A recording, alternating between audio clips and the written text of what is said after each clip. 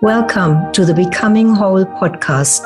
I am your host, Karima Eames, a holistic therapist, author, and passionate seeker of truth. For the past 34 years, I've been working with people on inner transformation. I've taken my learnings and written a new book, Becoming Whole, The Art of Inner Transformation.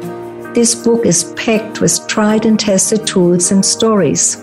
And now in this podcast, we'll explore real-life client examples and how they have applied these tools to transform their lives. Come and join me if you would like to learn how to transform your life too. My guest today is Alice. She's a mom in her early 40s to two very active young boys, a nutritionist and a yogi. She enjoys a regular meditation practice, connecting with nature, meaningful conversation, and cooking healthy and nutritious meals. She has done work with me for a long time, and we just had a little chat, and we both want to bring across that this work is available and possible for anybody. So, Alice, welcome to my podcast. Thank you so much. I look forward to speaking with you and sharing your insights with our listeners. How are you right now?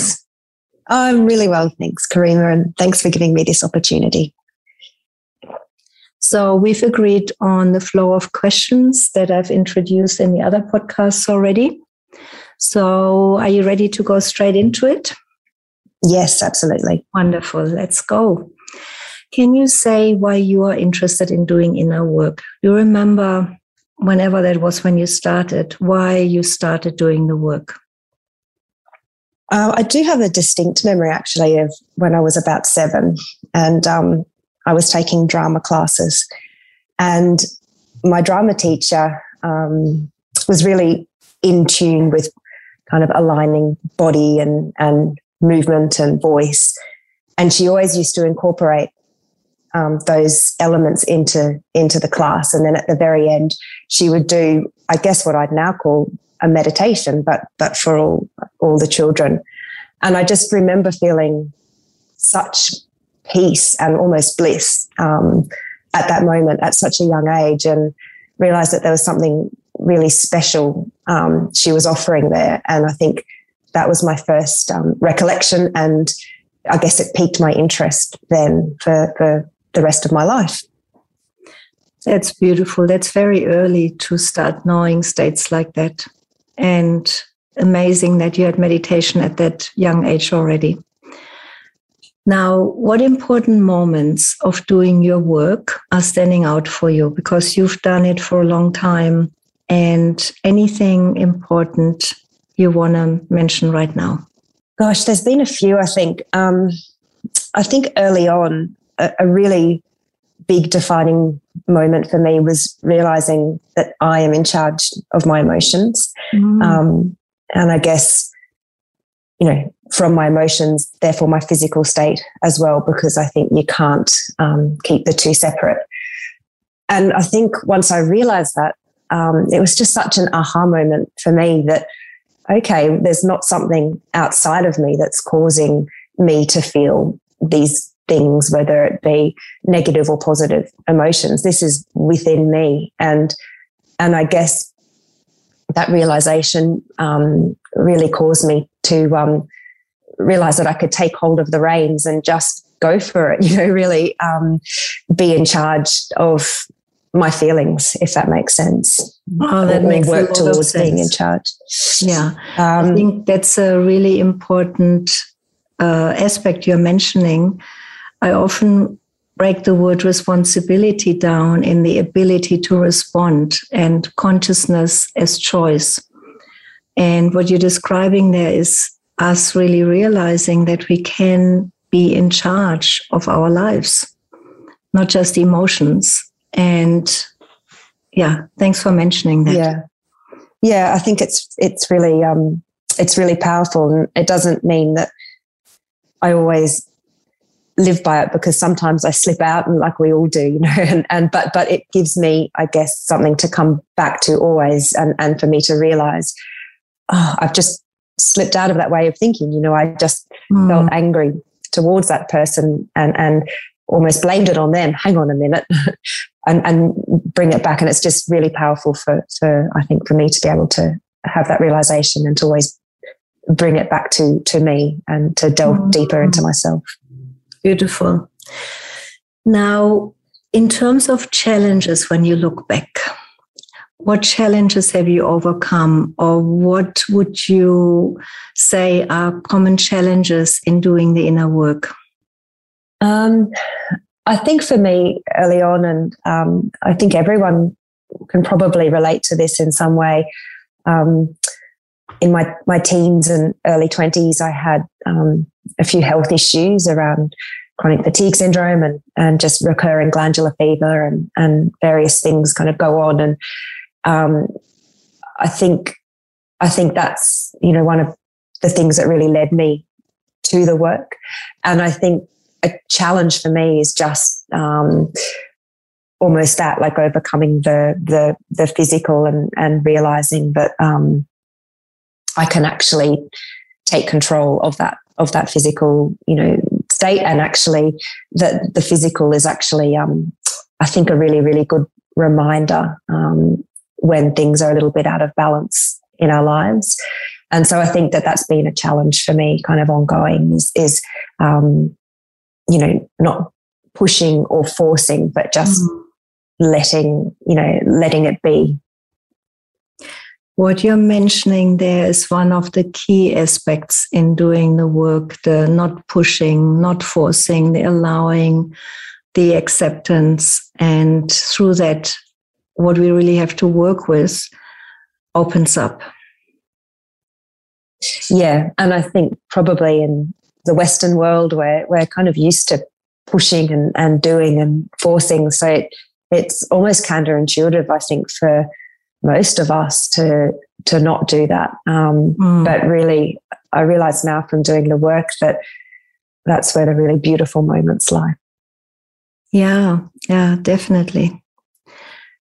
Now let's go into some of the questions that are aligned with the chapters in the book.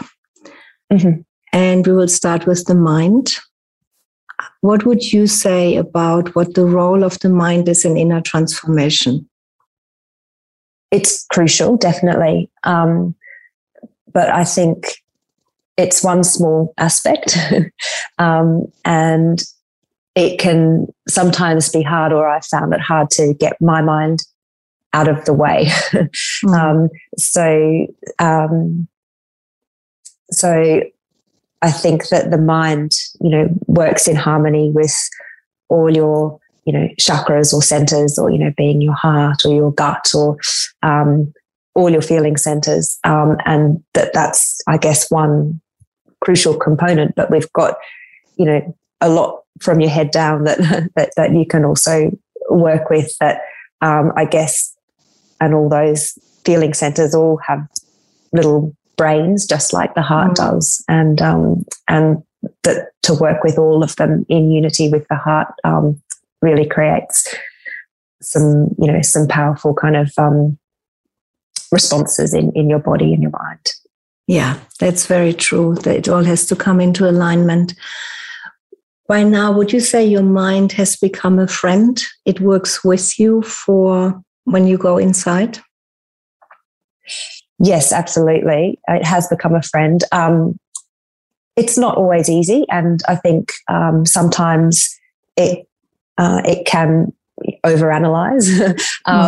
But again, I think it's just about having that awareness and that consciousness that you can rein it in and tell it to steady down a bit and just sort of slow down a bit, and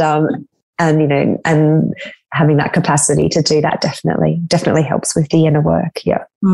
Yeah. If the mind isn't on board, it's very difficult. It needs to learn to become curious and interested in what else is going on, and in the body and in the heart. So it's very important.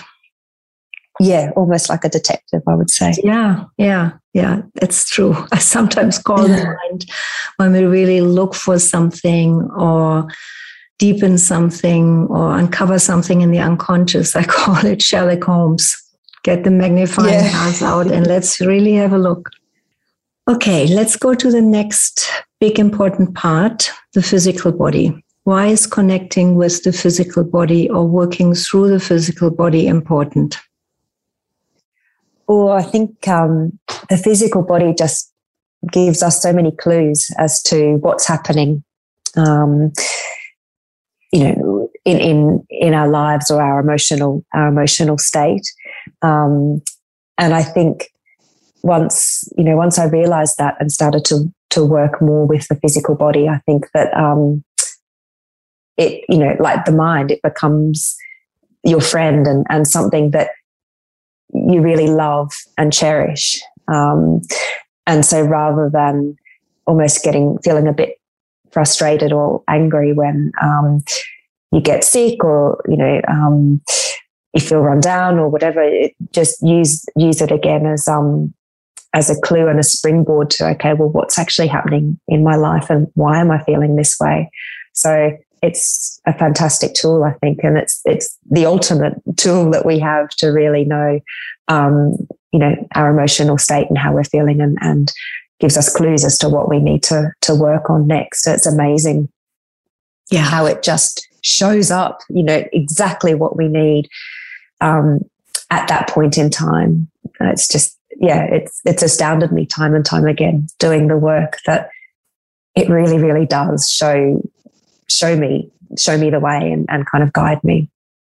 Yeah, that's beautiful how you put that, show you the way and guide you. Yeah, the body is such a fine, wise instrument, and no symptom is there without a specific reason. And if we find those reasons, the body heals. Yes, absolutely. Yeah. Now, how would you describe the importance of the heart for inner transformation? For yourself and who you are, that is almost first and foremost, I think, in that transformation piece.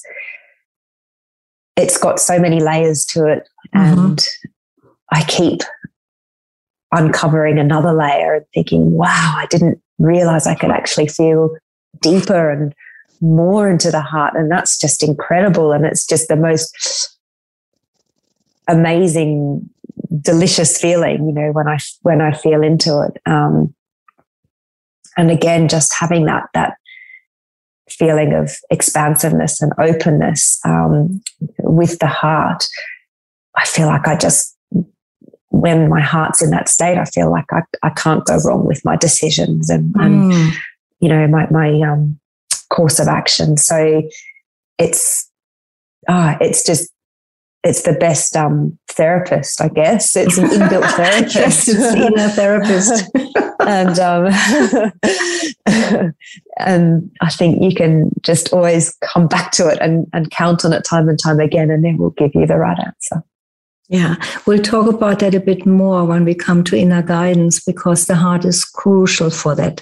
But I just want to deepen a little more what you said, that the heart, you explore it more and more, it opens more and more, you find out more, because I also call myself an eternal fan of the heart, and that deepening and discovering of more amazing qualities keeps happening. And I believe it will happen for me for the rest of my life. Are there any specific qualities when you come in touch with your heart that you want to mention? Like you mentioned self-love.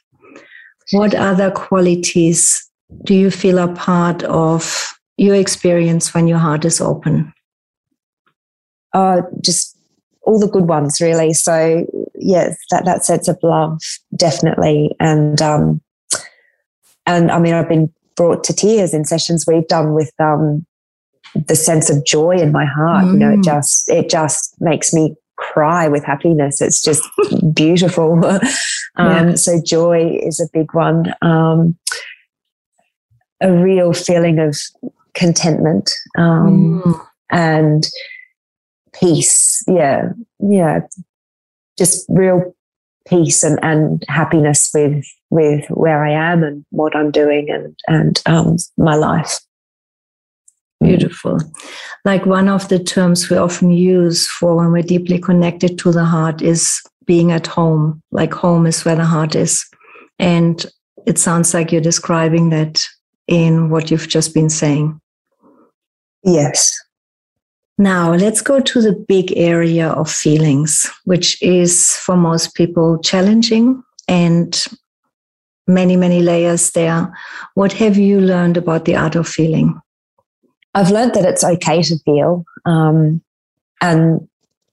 it's good to feel a range of emotions, not just the good ones. And I think with my conditioning and my upbringing, and I think probably many others too, it's hard to reconcile that it's okay, well, in my case, to feel angry. Yeah. That it's okay to feel, pissed off. Mm-hmm. It's okay to feel, resentment, or all those really yucky emotions that we're told as kids to bury, that it's okay to feel all of those. And actually, when we do really feel into them and, address them or be in tune with them, they can transform. So for me, anger in several of our sessions has transformed into just real vibrancy and energy for me. And I realized, oh my gosh, I was so stuck in this kind of mucky, gluey tar that was the anger. And when it's released, it releases more energy in me to go about my day-to-day living. And so I think that, everything should be on the table. Nothing should be left off. And that, feeling that wide range of emotions is so healthy and beneficial to look at for us. Yeah, so true. Are there any other ones you remember that were difficult in the beginning besides anger? I think anger is the one that really stands out for me as being a challenge. I think fear is another one. So again, really feeling into that fear and feeling that it's okay for that you don't have to hold it all together. That it's okay to feel that fear. And again, I remember when I released it, just that physical trembling that I had, and the feeling of just a release, a release of fear, and again that then transforms into something more positive. Yeah, what you mentioned is important. Like fear specifically releases through shaking and trembling, and when you can find that, when you know that you're scared or you got a shaky feeling, and then to really allow it, that's one of the pathways how it transforms. And fear is in most people the more hidden emotion. There are others on top, and then eventually you get to the fear. Yeah. And I think a lot of the time we're living in that fight or flight response, and it's not necessarily a healthy way to live. And so to address that and to become aware of that and to maybe switch off that fight or flight response, I think is a really big one as well.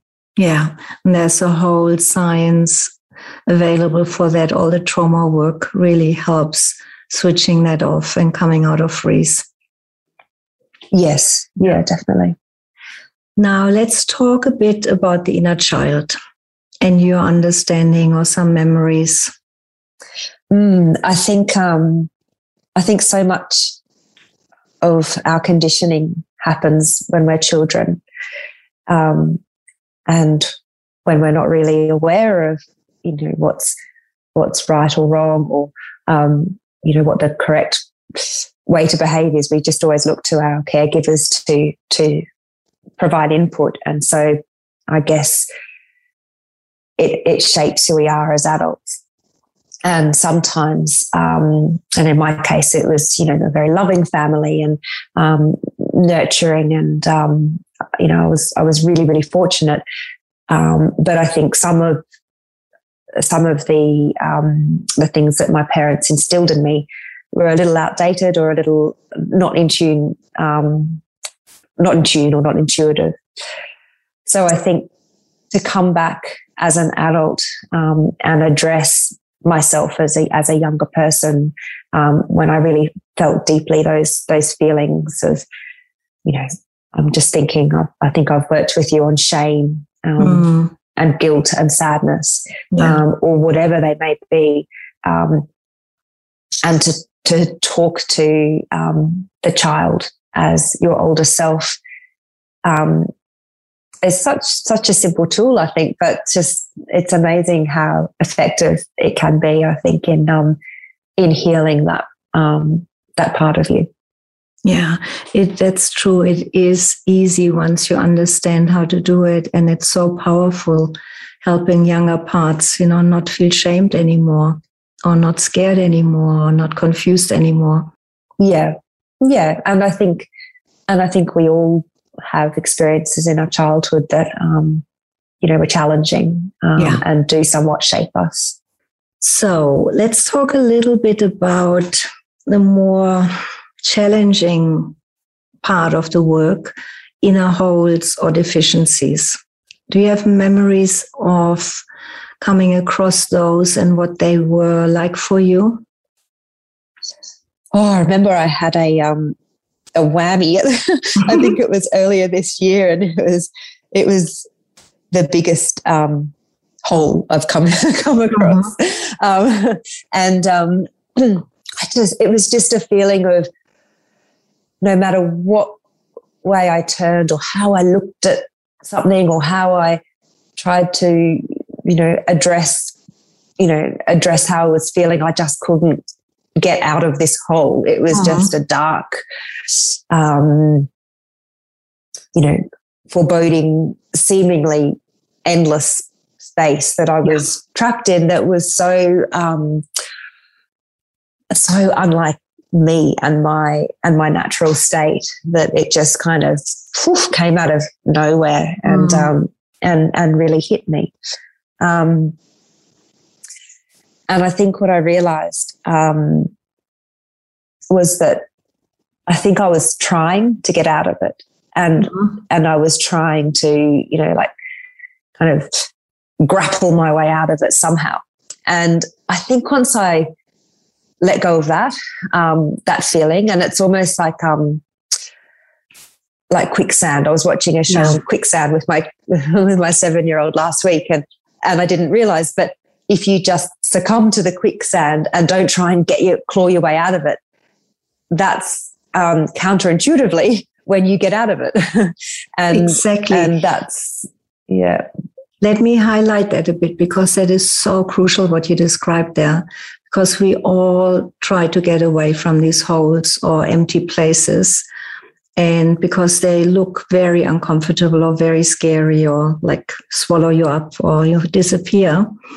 Yeah. And the fact is, the learning, and I've said that in another podcast, is learning to relax with the hole, which means staying present, not running from it, describing it, and then eventually even going in and dropping through. And the quicksand example is perfect. Yeah, and I think just knowing that there is an end to it, and it is there for a reason, and it is a teaching, and on the other side of it is something lighter or a realization. Yeah. That's the other core teaching. One is we need to learn to relax with the hole, not run anymore.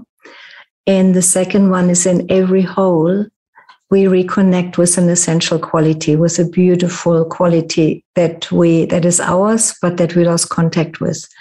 And once that is understood, the conscious mind then can start helping and go, okay, if there's something good to be found, let's find it.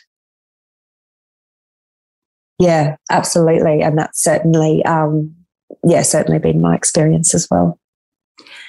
Good. Now, this next question, you started talking about that a bit before, the listening to inner guidance? What does that mean to you? I guess it's intuition for me, and I think we all have it and have the capacity to tap into it. And I think it's just learning to trust that. And I think that is the key element of it is trusting, trusting that we have an intuition or a gut feel or just an instinct. And I know I can pinpoint several times in my life where I've really gone against my intuition or my gut feel, and things haven't worked out so well. and really, whenever I do, it's just easy. Life just kind of, the pieces of the jigsaw fall into place, and just it feels easy and right.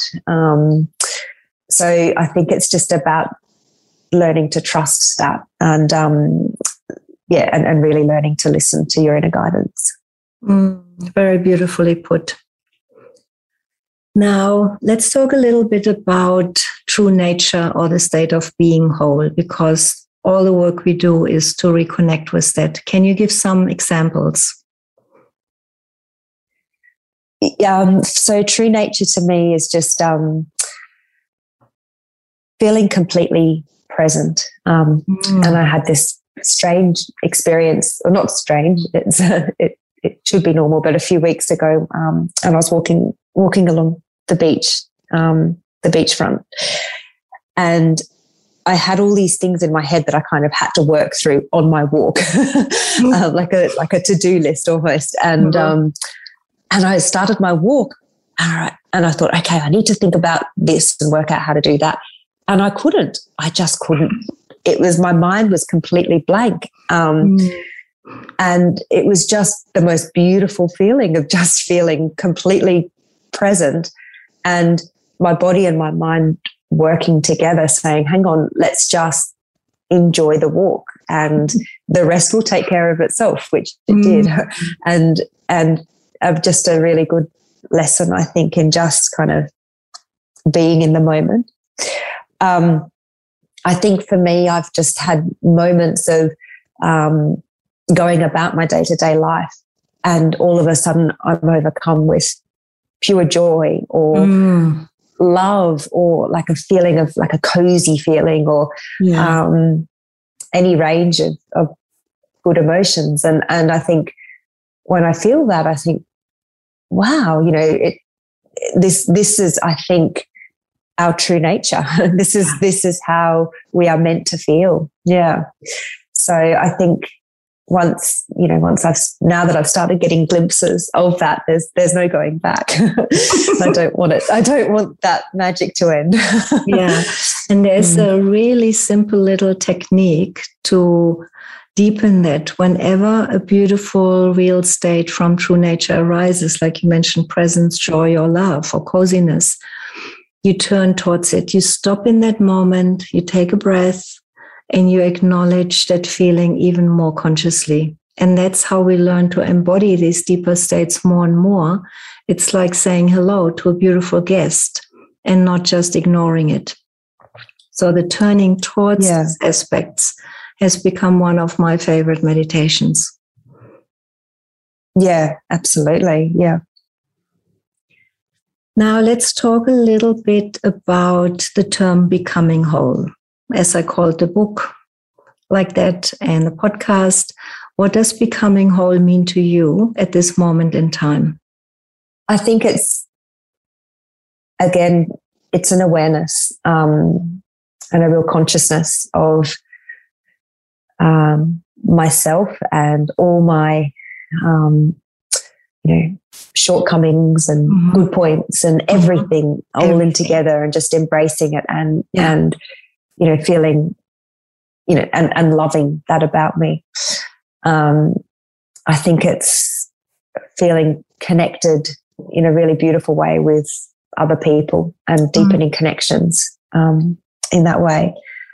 And again, just coming back to the point before of the, I guess, the emotions and that kind of feeling and welling up of joy or welling up of, it's the times it's happened, it's a really unfamiliar feeling. Like it feels unfamiliar in the moment, but there's something really familiar about it as well. Yes. So it almost feels like coming home, Yes. like it's meant to be. Yeah. And I mentioned that, I think in the last podcast, that I sometimes call that the inbuilt reward system of true nature. Like we know when we are connected to our truth. And without that, we wouldn't really be able to remember. So we know when we are in contact, real contact. Yes. Yeah. There's no doubt, actually, I think, when you are. Yeah. Yeah. Now, Alice, is there anything else you would like to share? Anything we haven't covered? I think just to reiterate what you said at the beginning, Karima, in that I think this work is available to anyone and everyone.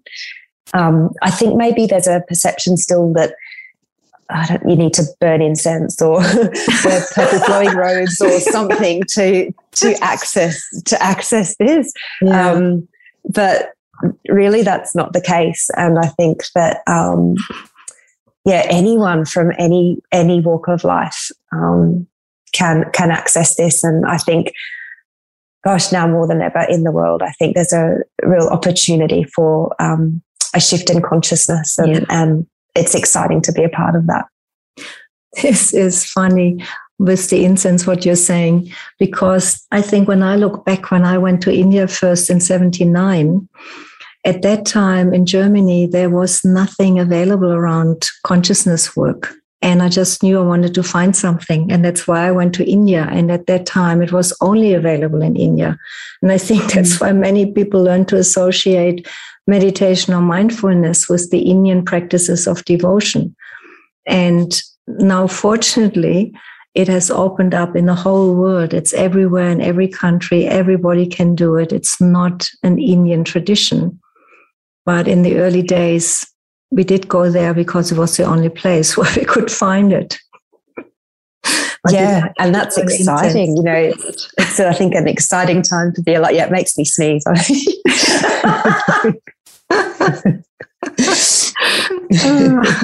And makes me very happy that it is becoming more and more normal and mainstream, and meditation, mindfulness, yoga, even the language of an open heart becomes more normal. And that is so crucial. Yeah, and it's changing so quickly, even from 5 years ago. Yeah, absolutely. Now, what is one tool or resource you would like our listeners to take away from today? One simple thing for them to practice or focus on? I think meditation. And I think, again, getting back to my last point, I think a lot of people maybe get scared by that term or a common thing that people will say to me is, I can't meditate. But again, neither can I, actually. And I've been doing it for years, but it's not about being able to. It's just about showing up and just sitting still with whatever comes up. And I think that even if you've only got 5 minutes a day or 10 minutes a day, just to have that check-in, and you don't even have to call it a meditation, just a check-in where you just sit still and focus on your mind and body and see what arises, I think is so powerful. So I think, the work is available to everyone, but I think you do also need to do the work. So I think a really simple way to start is just, 5 or 10 minutes a day of just sitting with yourself and whether you call it meditation or just being, but to do that work, I think, is crucial. That's great. That's a really good suggestion. And then in that sitting or checking in, that's the beginning of us getting to know ourselves more. Then we'll come across body tensions or issues in the mind or emotions, or the stuff will show up once we stop and turn towards ourselves. Yeah, that's right. And I think at times it can be a little uncomfortable, but the rewards just so outweigh that discomfort, it's totally worth it. Thank you for that tip. Now, that was very, very rich what you shared, and I really enjoyed having this conversation with you. And thank you for coming on the podcast. Oh, it's been my pleasure. Thanks so much, Karima. Okay, bye. Bye-bye. Thank you for listening to the Becoming Whole podcast. My passion is to make this world a better place, and that starts with each one of us feeling and being well. If this podcast has helped you, please subscribe and share it with your friends. Leaving a review also helps others find the podcast. My new book, Becoming Whole, The Art of Inner Transformation, is available on Booktopia and Amazon. For more information, check out my website, inneralchemy.com.au, or find me on Facebook.